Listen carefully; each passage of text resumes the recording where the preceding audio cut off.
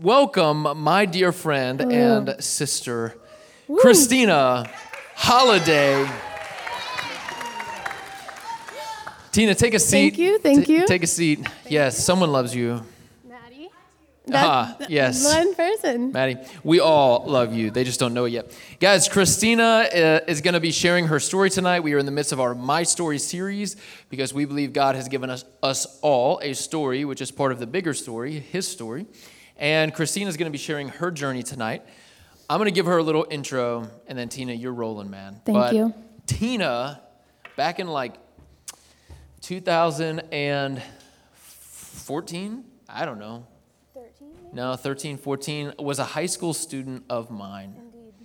Long time ago. You're a dinosaur now. But when you were young and spry and had a lot of energy and youth, you were one of my students. Yeah. And you were in high school, and I was your student leader, best ever, right? So great. Talking to the mic, please. Yes. So great. Yes, thank you. That way we can hear you. Pastor ever, it's technology. guys. These things actually amplify your voice, so many and people. I actually mean that. He's the best youth pastor ever. Anyways. I'm just giving her a hard time. No, Christina was a student of mine in high school, had a great journey with the Lord, wrestling with some stuff. You'll share some of your journey. I don't want to steal your thunder. But then, we were just talking about this before the service, you have stayed very dear to my wife and I's hearts, and over the years we've just kept pouring in, and then you've kept pouring into us, and now my kids know you, and it's just such an honor and a privilege. And so, Christina, I'm so excited for you to share your story with us. I'm so proud of you, and I can't wait to hear what you're going to teach us. Christina, we're excited for you. We love you. We can't wait to hear what you have to share with us. Christina. Thank you. Okay. That was a terrible clap. Christina, yes. I know, they're these are pretty cool. Okay, I should have prepared more, but it's my story, but I'll try and keep it short. I don't even know where I'm going to start with it, but I guess that I'll start with when I grew up, where I was growing up, and then I'll get to the big stuff, but I'll show you where I grew up, and then I grew up in Lexington, if y'all know where that is. Whoop, whoop, go Gators, and went to I had four siblings, and we all went to this Baptist church once a month, maybe, and when we were there, we all honestly grew really weary of God, and it wasn't a connection. We went probably once a month just to say we did it, and then we'd go get Mexican food afterwards to reward ourselves, and that was about all I knew of God for a while. And then my friend Maddie invited me to church, and it was this awesome church called Mount Horeb there, which is where everything changed. So it really was incredible. And when I went there, I had a problem for years before that. I think it started 7th grade. I was really scared of public speaking and speaking in front of people, and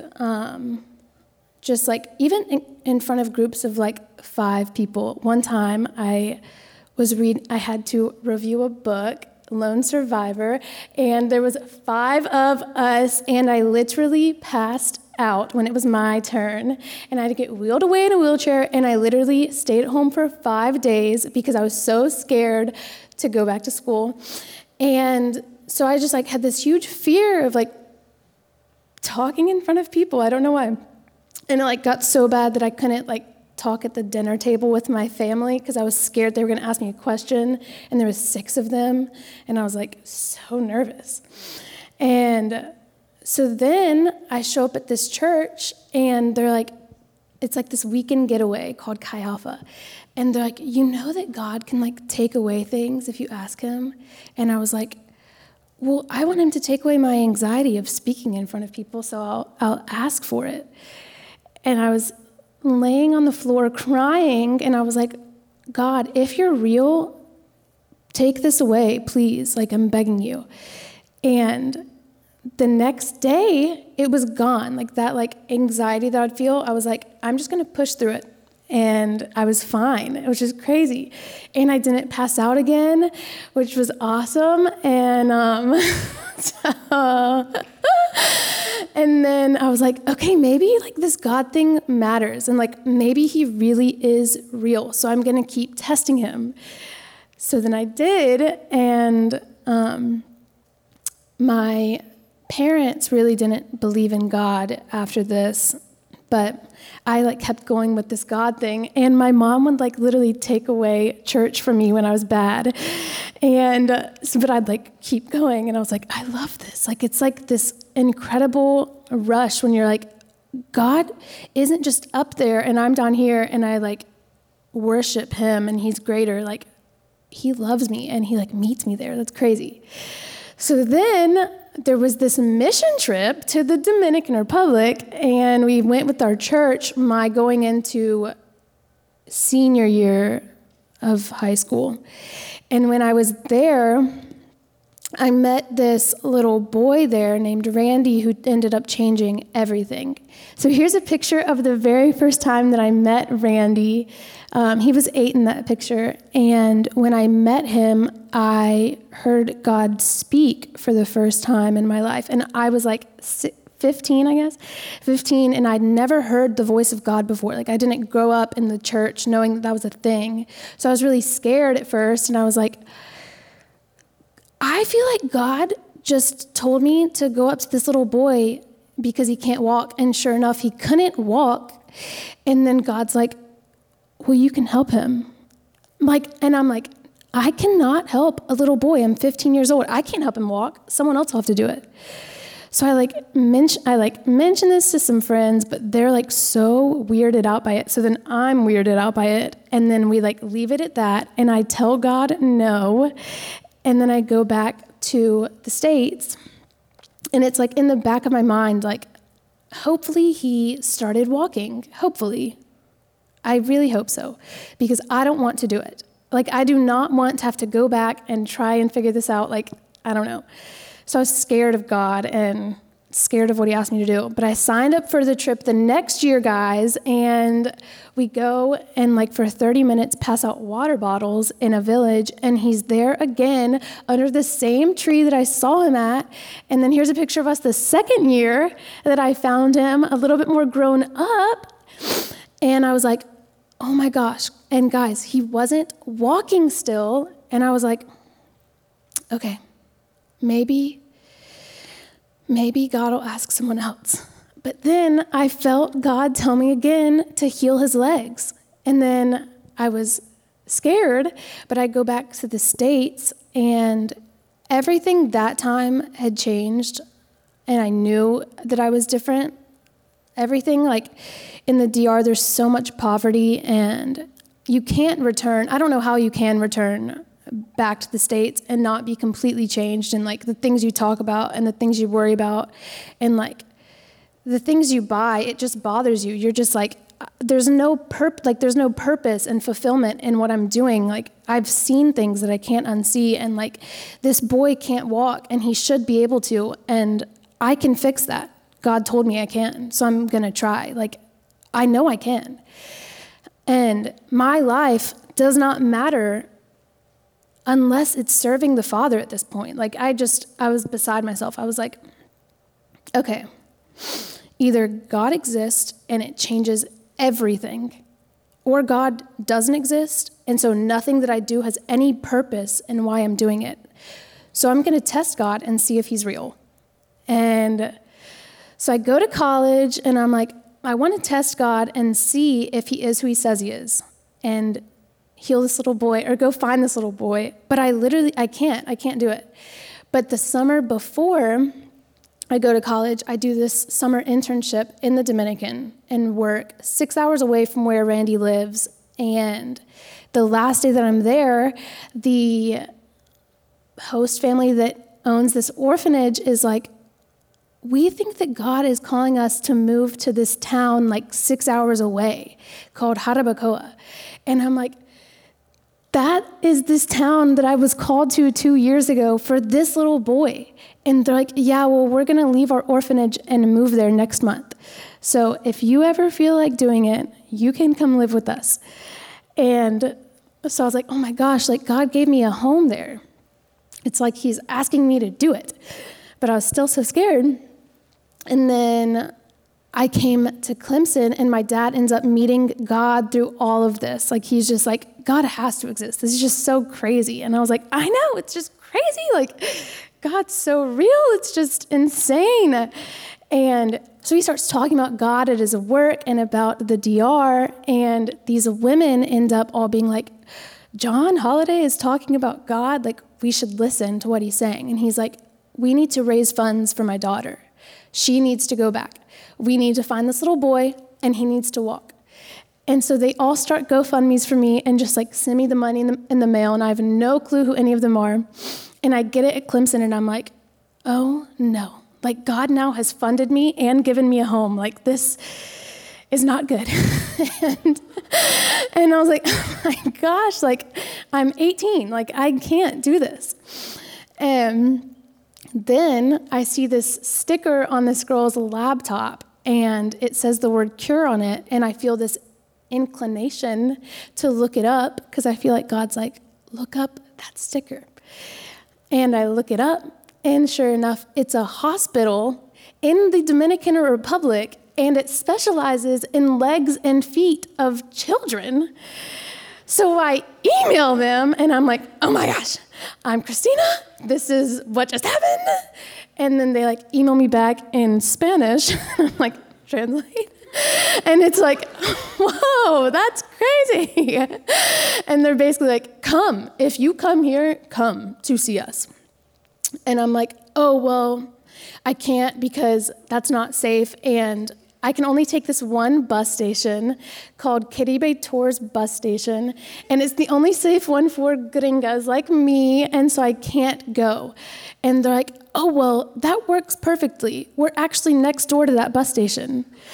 And so I'm like, oh, no. Like, I'm literally like, oh, my gosh. So then my mom is like, well, you can't go. And my dad's like on board, and he's like, oh my gosh, I'm so excited for you. You're going to find him. And my mom's like, you can't go because you need to keep your scholarships at Clemson. And I'm like, I'm dropping out of Clemson. And she's like, no, you're dropping out for one semester and then you'll come back. So you have to keep your scholarships at Clemson. So I go into the registrar's office, and I'm like, okay, I have to heal a boy's legs in the Dominican Republic. Can you guys please help? And just give me, you need 30 credit hours a year. And I had 17, so I needed 13 more. And she was like, no. And all these people were behind me, and I was like, but God said that I need to go. And she was like, no, we like literally can't just give you credit hours. And I was like, well, just check my account. Like, this is the only roadblock, and like I've gotten through so many that I'll be fine. And so she goes in my account, and she's like, Christina, I don't even believe in your God, but I think that your God is telling you to go. And I was like, what? And she was like, there is 13 credit hours just sitting in your account right now because they put in your AP bio credits wrong. And we can't change them. So you can go. And so I don't even call my mom. I go ahead and drop out for the next semester and buy a plane ticket before she can say anything. And I'm like, I'm just going to go. I'm just going to go, and I'm going to find him. Like, there's no way that I couldn't find him, right, guys? And so I then break the news to my mother about the scholarship, and she's literally like, I can't do anything, so you can go. So I get dropped off at the airport in January and fly in, take a bus, Caribe Tours, to my host parents in Jarabacoa. And for 3 days, I'm just like, guys, we need to just pray over where he's at. Because it'd be like being in Greenville and trying to find someone in Greenville, but you don't have a car, you don't have GPS, you don't have phones to communicate with other people. but you're trying to find someone in Greenville. So it's pretty hard. Like, it's not easy. And so I'm like, guys, like, let's start praying for God to give me vision and for you guys to get vision about where Randy is. So for 3 days, we just like pray and pray and pray and pray, these Dominicans, me. And then after 3 days, the host dad is like, his name's Franklin. He's like, get in the car. We're just going to go. We're just going to go and see. And we drive up this mountain and he like pulls off. And I'm like, this all looks so familiar. Yes, yes, yes. We drive up this mountain and he pulls off and I'm like, my whole body's like shaking. And I'm like, guys, he's here. Randy is here. And he hasn't moved. Like, he's here. And I know it. Get out. So we all get out and we just like start walking. Behind me, everyone, all these Dominicans. And we like turned the corner and I had seen his house because he showed me his house before when I was there that time. He was like, there's where I live. And we turn a corner and I'm like, there's his house. And we start running towards his house, all of us. And we knock on the door and I have a translator with me because I didn't know he's Spanish at the time, but you learn quick when you're the only English-speaking person. And we knock on the door, and the brother's like, come on in. And sure enough, Randy's just like sitting there on the bed, and he's like, Christina? And I'm like, Randy? And I like can't believe it. He like remembers my name. And so this is a picture of the first time that we met up there. Oh, the next one. Eventually, yeah, there we go. So that's whenever I saw him for the first time, and there's my translator over there. And then that's him and his sister and his mom sitting on the bed with me. And his mom tells the translator to tell me that the first time that we met 2 years ago, he had a dream that I was going to come back to the DR and help him walk. Isn't that crazy? So then we're all crying. I mean, like, I'm literally bawling, and so is he, and so is his mom. And then his sister, the little one right there, comes out, and she can't walk either, and God's like, those are my sheep. Go help them. Like, that's the sheep that you're entrusted to, is these two people. And I'm like, I don't have enough money for 2 kids. Like, I just don't. I don't even have enough money for my food. Like, it's not a lot of money that I got. And he's like, nope, help them. So we go to that hospital, and the hospital's like, we'd love to help. We'd love to. We can't believe the story. Like, it's crazy. So we'd love to perform a surgery on Randy. And the little sister didn't need one because she was too young. She hadn't tried to walk yet. So then it was crazy. We stayed for 2 nights in the Capitol while he got surgery. And the next picture is me and him on surgery day. And he's a freaking goober. And we're just flipping out, and it's so fun. Just playing so many cards and just telling the doctors his story, and none of us can believe it, you know. And then we eventually get these special shoes for him and his sister. And then the hospital, we come back the next month, and they're like, we just feel like God's asking us to just pay for the surgery. And they paid for his surgery for me, and like no strings attached. They were like, you're fine. And so you're just like I'm just like basking in God. Like, I'm like, I didn't know if God was real, and I wanted to figure it out. And now I know to the core of everything because I tested him.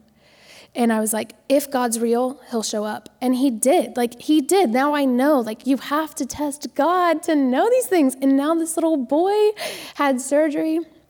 And then his sister and him both received these shoes, which is the next picture.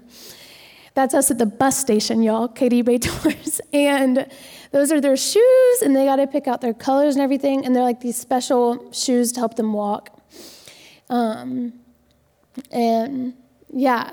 he'd never even left his village before this. So it was just crazy to see him. Oh, it was just crazy. And so he ends up walking, which is insane, guys. Like, he's dancing now. He's playing baseball. I taught him how to shag dance. And it was genuinely surreal. And like the whole time, God would just be like, I just get this inkling, like at midnight, Christina, make 200 cookies, sugar cookies right now. And I'd be like, oh my gosh, okay, I'm going to do it because he's real. So I'm in the kitchen cooking 200 sugar cookies. And the next day, I found this street that this little girl was on that I knew. And sure enough, there's 200 people exactly that all want cookies. And I'm like, of course God shows up. And like, it's just insane. Like, yeah. So it was the most full half a year of my life for sure. And now I know that God exists, and I know that my life's purpose matters, you know? I know that our life has purpose to it now. Like each one of us, if we're 18, he's probably like, oh my gosh, one kid, I want you to heal 3 kids. Are you kidding me? That's your job, you know? But we have to say yes. And it's so cool, guys. Like, I said no twice, and God's like, I'll give you one more shot. Do you want this? I'll give it to someone else because I can heal Randy however I want. Randy matters more in this story than you do, honestly. But if you want a part of it, you're in. And it could have been anyone. Like, I feel like the most blessed person to have received Randy's life and to receive seeing him walk, and it's crazy. So I go home, and my mom ends up getting multiple sclerosis, which is kind of crazy. I actually found out while we were there. And one of the things is she loses her ability to walk. And so when she has her bad spouts, and so I was really frustrated with God, like, why would you take away my mom's ability to walk while I'm here healing a boy in a village? Like, why not her, you know? But like, guys, his purpose and his plan for our lives just matters so much more, you know?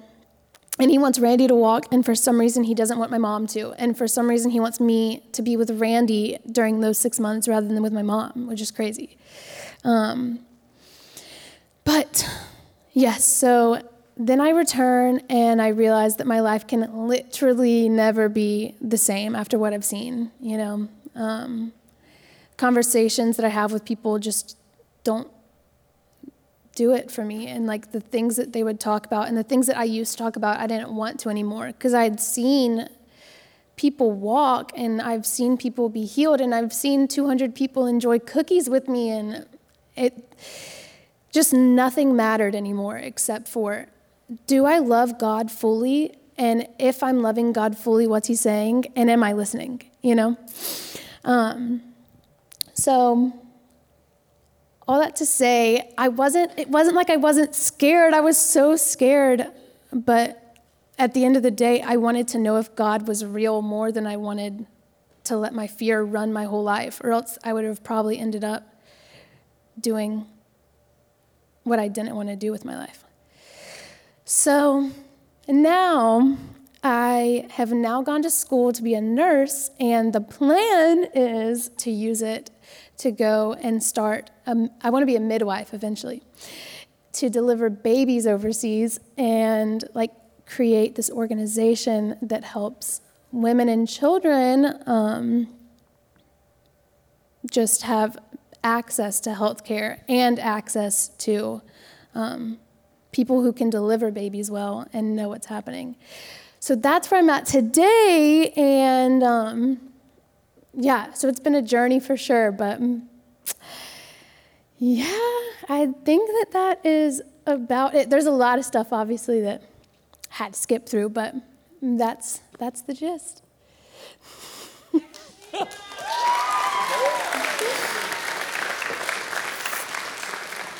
Christina, great job. Thank you. Man, I love it so much. I'm so proud of you. So we thought it would be actually cool to do something a little bit differently tonight. where we thought, all right, what if when Christina's done with a little bit of time we have left, what if we came up and kind of did like a Q&A where I'm just going to ask questions based on what you shared, and because we have history, some things that I know about you that they don't, so we can unpack even more of your story. Cool. So I'm going to ask you a few questions, Christina, but first I want to revisit the village with you because I was tearing up over there listening to you talk. I'm like, oh my gosh, this is, because I'm picturing 10th grade Christina. Like that's when I met you as a sophomore. Yeah. And I remember a lot of things with you, but like as a 10th grader, my earliest memory with you is we were serving on a different mission trip together. It was a backyard trip for 1 week. Next Step, which we do here, and we go and partner with that same community, Happy Town. And you were we had finished our day. It's like a construction type trip where we partner with local impoverished neighborhoods, and we go in and we lead VBS. We do construction on kind of rundown houses for families who can't afford, repair stuff. We were sitting in the van. I'm like in the back, and you're, I think, a row in front of me. And we're waiting on the other students to load up and put away their tools and stuff like that. And I'm overhearing this conversation you're having with another student leader at the time. And you're just like, as a sophomore in high school, do you remember this? You don't? I'm literally waiting. The whole time you're like, I'm like, yeah. Favorite Love trip, favorite that. memory. That bus. I'm listening to this conversation. I didn't know you all that well. And you're having a conversation with this student leader about all your doubts about God. You're not sure about it at all. You're in this moment of like, why am I on this trip? We're doing good, but what is all this about? Like, is God real? I don't know. You just hit this wall in your faith where you are asking a lot of questions about the validity of God. Like, is this even a thing? Right.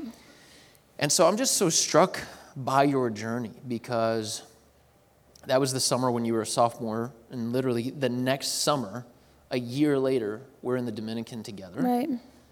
And we're in a city called Jarabacoa, which is up in the mountains. And within that mountain city, there are these like smaller villages. And we drive to this one village called Hipólito.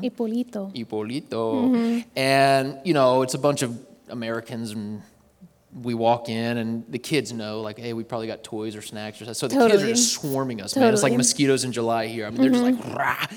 And, you're just giving them whatever, like, oh, hola, ¿cómo estás? Oh, ¿cuántos años? You're just like, doing whatever you can with them. And I remember we were leading games in this big field with the kids.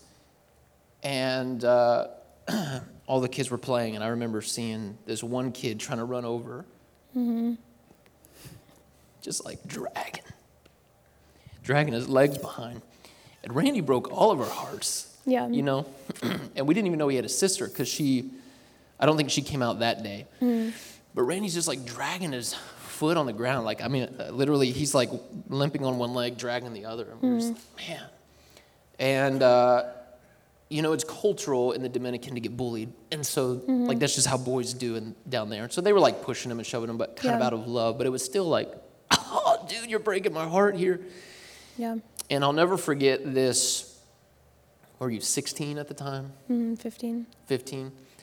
This 15-year-old blonde American girl just like adopting Randy in her heart, where I've led a lot of mission trips with a lot of teenagers, and oftentimes you kind of get like, hey, here's an opportunity to leverage like what a good person I am and how much I love God. Let me take a selfie with a phone that they'll never be able to afford to show everyone where I'm at with these impoverished kids. And like, you didn't exploit the situation. Your heart broke for Randy. And that was just, powerful to me. And I was so proud of you. And then fast forward a couple years later, I've got this girl who's like out of high school. I remember this conversation on the phone. You're like, hey, so I'm thinking of like dropping out of college. I have no money, but I'm going to go live overseas. And I'm like, whoa.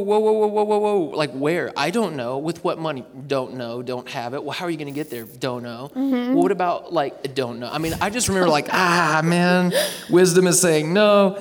But you had some pretty clear direction from the voice of God about all that. I remember how worried I was about you, of like, man, here's this like 19-year-old girl, blonde, clearly an American, who's about to be taken advantage of, like totally tricked and deceived. And man, I was so worried about you doing all that. But your journey is amazing. It's truly incredible. So I want to ask you a few questions, all right, based on your story. So we heard you a couple of times. You kind of pulled the old Moses card on God, where God is asking you to do something big. He asked Moses, go to Pharaoh and tell him to release my people.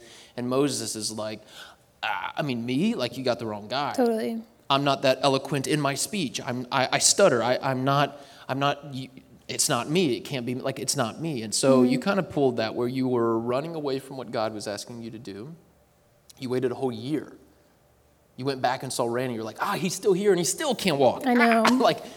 So you were running away from what God was asking you to do, or even like trying to shift the responsibility. Like, maybe God will raise up another 15-year-old American girl. Totally. The chances are great. I mean, God, 6 billion people. Come on. Throw one down. Gotta be another one. Hipólito. Todos los días en Arbaco. So you were trying to shift the responsibility a little bit, and then you finally decided, let me submit. And so, man, my question would be, how did you trust God for something as big as the process of healing Randy and eventually his sister? But how do you trust God when you're faced with something like that? And that's a pretty big thing. And so, I think for a lot of students in here, the bridge would be, there are opportunities in our lives where we're faced with, whether it's something as gigantic as this, or even as like a decision we know we need to make. Right. Like God has put it in front of us and we know it's there and we have to now navigate it. Right. How do you trust God when it just seems like, man, it's not me, it's the wrong person. I can't do this, I'm inadequate to do this. Maybe if I wait, the problem will go away. How do we obey God in those moments? Like, how did you dig into that? I wish that I could show you my journal on the plane over, because it was literally like, am I an idiot? Like, am I so dumb? Like, is this like, I just dropped out of school for this. Is this the stupid? And like, so many people were like, this is not smart. Like, this is not right. This wasn't God. And so the doubt of like, older, wiser people were telling me that I shouldn't go. What if Randy's not there? And I just had to come to the end of myself and be like, if he's not there, it's okay. Like, the point was that I went. Like, the point was that I wanted more of God. So, but whenever Randy couldn't walk and I actually found him, at that point, I was like, I've seen too much of God at this point, that I found him and all these things happened, that I've seen too much of God to not be naive enough to think that he's not going to heal him, you know? Yeah. But it's good to note that that at the beginning on the airplane, I was literally like, I'm so dumb. So even in the midst of your obedience to God, you still had doubts. And fears. Like, I was like, because one of the big things is that I didn't know Spanish. And God was like, I can teach you Spanish. ¿Qué lo que? ¿Qué lo que? No hablas español. Ahora sí, pero no. No puedes volar un caballo viejo. I don't know what he said. So I was like, oh my God, I don't know any Spanish. What am I going to say when I get off of the plane? Hola. No, literally, I was like this. Hola. Caribe Tours? Caribe Tours? Me llamo Christina. Sí? Sí. Necesito ir. Necesito ir. Literally knew nothing. Let me just say that. And so I'm not kidding. I'm literally like, Caribe Tours. So wait, let me just clarify, because this is important. And I think it's important that we all hear this. Go. You were obedient to God. in the midst of, not in the absence of, your fears and hesitations and doubts and inadequacies. Right. You did not know the language. Right. You had no money. You lacked the clarity. Like, man, it feels like God is leading this. But you're journaling. Am I dumb? Like, you're obedient to God in the midst of all of that. Yeah. So it was like, am I scared that I don't know the language? Yes. Am I scared that there's really scary men there? Yes. Am I scared that I don't even know how to get to where I'm going when I get there? Yeah. But at the end of the day, I wanted to know God, and if God was real, I wanted to know it. Because I wanted my mom to know. Like, I wanted my sisters to know. And I wanted my dad to know. Like, I wanted everyone to know that to the core of my being, the same way, it's like that for them. That God really does exist. So I was like, so I'm scared of those things. But I want to know if God is real more than I want to let my fear of these small things control that. Like, that was so minuscule compared to, but if I can get over those things, I'm going to have the craziest testimony for myself to know that who I'm serving is real and matters, you know? Like, now I want to do it because I know. That's amazing. So your advice might be, like, you don't have to have all the answers. You don't have to have all the ducks in a row to actually be obedient. Yeah. I think that's a good word, good. man. That's good. You can be obedient in the midst of anxieties. Crazy. That's a good word. I'll say it. Crazy. All right. Another question I have for you. So moving from the sophomore who's doubting to this champion for the kingdom, charging the gates of hell with a water pistol, you know what I mean? Like, just this all-in person. Like, how did that happen, man? Because you began your story tonight in a very interesting way, basically by saying, hey, like, I went to church with my sisters, and it was like, I mean, it was like, like, I don't even, and we went out afterwards for food. So how did you move from, like, we went to church as a cultural Christian, because that's what you're supposed to do as a teenager in the South, go to church, because that's what you do, and somehow that means you know Jesus. It doesn't. So how did you go from that to then a doubting sophomore? Like, man, I'm not even sure this is real. Like, you're on a service trip having that conversation. I don't even know if this is real. To within 2 years, you're like, I'm going to pack up and move. I'm going. Yeah. I got to do this. How did you get there? How did you go all in? No more, like, not the games, not the cultural stuff. I don't just go to church because that's what you're supposed to do. But I'm too cool to actually give it all to Jesus. Like, how did you get all in? I think that I saw on the trip in the DR, I saw people kind of half do the trip and not let it impact them, or they would complain about really small things, and I was like, I didn't even know who it was like something in my soul was like, wait, it does not matter that there is one teeny little bug on the ground. Like, they probably have fumigated this place 40 times to keep bugs off of the ground. You don't even know how much they've done. For sure. But sometimes the bugs can be scary. Right? Scary. Yeah. Right? Yeah. They're scary. Rachel Baylor, right? They're scary. I'll say it. There's an inside joke with that. They got scared with a bug, and Papa Matt got a little upset with them. But sometimes the bugs can be scary. Sometimes the bugs can be scary. Sometimes they matter. Yeah. I didn't tell her to say that, Rachel. Oh my gosh, Rachel. No, but I hear what you're saying. I hear what you're saying. Like going down and being like, oh, it's hot here. It's yes, like, and oh my gosh, I was like, they oh my never have gosh. AC. Totally, like, come totally. on, man. Yeah. Or like the sigh of relief when everyone got back to the States. I was like, wait, why did my heart feel so alive there? What's so different? Like, why can everyone else go back to eating their 14? Like, it was just like, how can you have a full fridge and not be like, wait, God, I'm so thankful for what you've given me then. Or not be like, wait, I don't need this 14th sweater. I have 13, you know? Yeah. And I was like, wait, I need 2. I don't even need 13. So at that point, I was just like, something's different in me than a lot of the people around me, and not even like my sisters, where I was turning so different than them, and I was like, why? I didn't even know what was happening. I was like, why is this happening? But like things just started to matter less as God mattered more. And then that's a good word. Thank you. I didn't even think about it. And then as I kept going back, I was like, whoa, literally nothing matters, you know?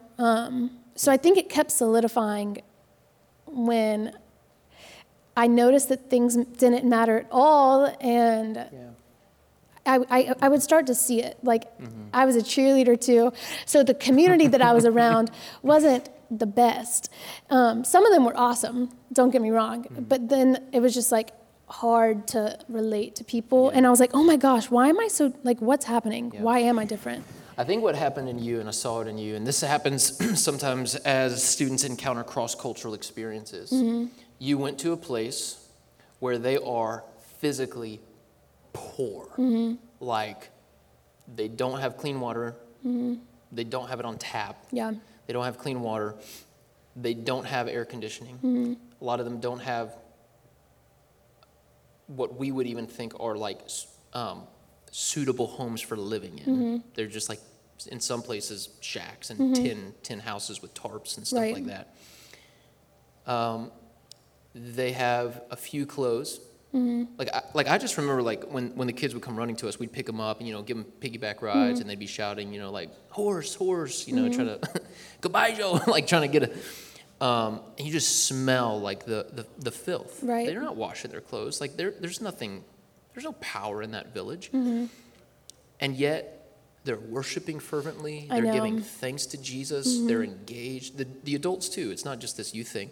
They are physically poor and spiritually rich. And you begin to look at your American culture and realize we are physically rich and yet spiritually poor. Yeah, I felt like when I went, all of these lenses that I had on, it was like all of these lenses that separated me from God. God's right here, and all of these things in front of my eyes were separating him, sorry.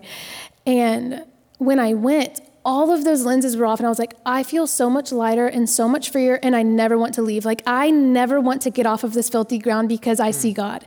Like, I never want to go back. Like, I will take the non-AC home every day because in that home I'm baking 200 cookies for these women who are prostitutes who are then going to feed their kids. You know, like, it's invigorating. Like, I have never experienced fullness like that, you know? So, Tina, something that you experienced which I think we can all learn from, myself included, is that when you actually start not just doing the cultural thing, not just going to church, because that's what you're supposed to do in America, southeastern America, but when you actually start saying, God is real, and I'm actually going to believe that and live that, all of a sudden faith comes alive. And I have, so many conversations with students time and time again where it's like, I just don't feel God.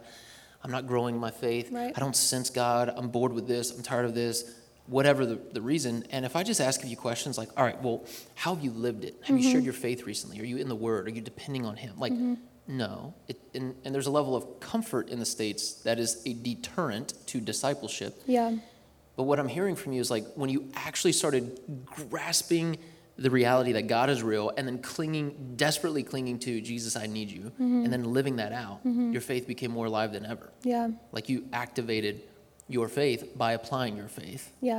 Which is really, really amazing. And so the last question I kind of have for you is, like, you don't live in the Dominican anymore. You're back stateside. You're rocking the cool, like, thrifty, oversized sweater and like ripped jeans. Why do you still follow Jesus now? Like, it's one thing to say, man, in that moment, I just helped this little boy and his sister get their legs healed. Like, it's one thing to be in that moment. But why now? Like, why do you still follow Jesus? Because it's not always going to be that amazing and that exciting and that miraculous. There's going to be some mundane times in the faith, just like normal days where you wake up and you go to bed and you think, did I heal someone's legs today? No, like, and that's okay. So why do you still follow Jesus today? Last summer, I go through such, like, the enemy really is so real, guys. Like, a kid can walk. And I still, last summer, called Matt. I don't know if you remember, I was in California, and I was like... Oh, I remember. I was like... You're at a restaurant. Matt, and I walked outside, and I was just crying, and I was like, I just don't know. I just don't know if God is real. Who knows? Who knows? I don't know. And he was like, just recite back your story. So you doubted? Hold on, because this is wild. It's almost like I've taught on this a few times in a recent series about doubt. So you doubted even after some amazing experiences. Right. Then you sunk into some doubts in your faith. Yeah.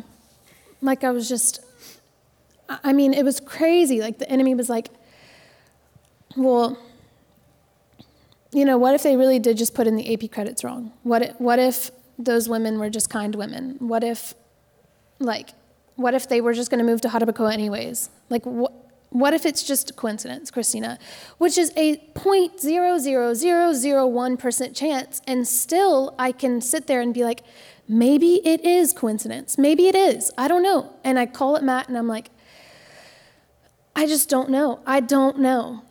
And when I recite the story and I get so excited about God, and like even here, like he'll utilize me knowing Spanish here in the States, and I'm like, oh my gosh, or God will be like, Christina, like I can't forget that God also moves here, you know? Like I can't forget that God can ask me to go heal a little boy here. Like it just doesn't always happen overseas too. So keeping it here, honestly, has been harder than keeping it over there. Because it does get very mundane, and people do want you to become rich and have a big home with normal family things. And so it can get scary here, honestly, for me. But I have to be like, no, I know that God exists. And if God exists, I know that I have greater purpose. And I know that I should look different. And I know what he's done. But I will go through those spouts where I'm like, what if that was coincidence? And when I say the story, I'm like, are you crazy? You know? Yeah. But. So if I'm hearing you right, in the midst of your doubts, you fell back on what you knew to be true in clarity, in moments of clarity. In other words, like, don't doubt in the darkness what you knew to be true in the light type thing. So you fell back on what you knew to be true when it was clear, and then you called mentors. You asked for help. You sought out wisdom in those moments. Right. I think it's great practices for us. Yeah. So I would say the opposite of faith is not doubts. The opposite of faith is certainty. Matt said the best thing. Yes. You're so right. Allows room for questions. like, man, is it like, Yeah. And we see that all through the Bible. Elijah just defeats 850 prophets, and fire from heaven falls down, and then sinks into a deep depression. And he's like, God, just take my life. I'm done. Dude, what in the world? But that is sometimes the rhythm of life. Great victories are followed by great depths of despair. So. Yeah, I was like so sad that I was going through that. Like I felt like I was hurting God so much for feeling those things. And Matt was like, Christina, some of the most incredible leaders that I know have literally walked through the worst fires and come out with, thorns in their sides, and they're hurt and have their limp, Yeah. But that's what probably makes them a great leader. Yeah. So I was like, okay, I'm allowed to feel these things, even when I feel like I shouldn't, because I've seen too much to feel these things. He still loves it, Well, Tina, thank you so much for your story. I'm inspired by you. I've learned from you, and I'm so proud of you, sis. So thank you so much, guys. Can we give it up for Christina? Woo! You're awesome. You too. All right, let me pray for you guys. I'm going to send you on your way. Father, we love you. We thank you so much for Christina and her story, which is really a part of your story. And we thank you for using this passionate teenage girl to change the lives of not just Randy and his sister, but pretty much everyone who crosses her path, including mine. And Father, we're so thankful to sit and listen to how you've used her and impacted her and walked with her so that she can then impact us with that story. We love you, Father. We pray you would bless Christina, bless all of us, help us follow and cling to you, Jesus, and not just be this cultural thing, but actually live this out as we have this brief moment on this planet before we spend eternity with you. So, Father, we love you. We ask this in Jesus' name. Amen.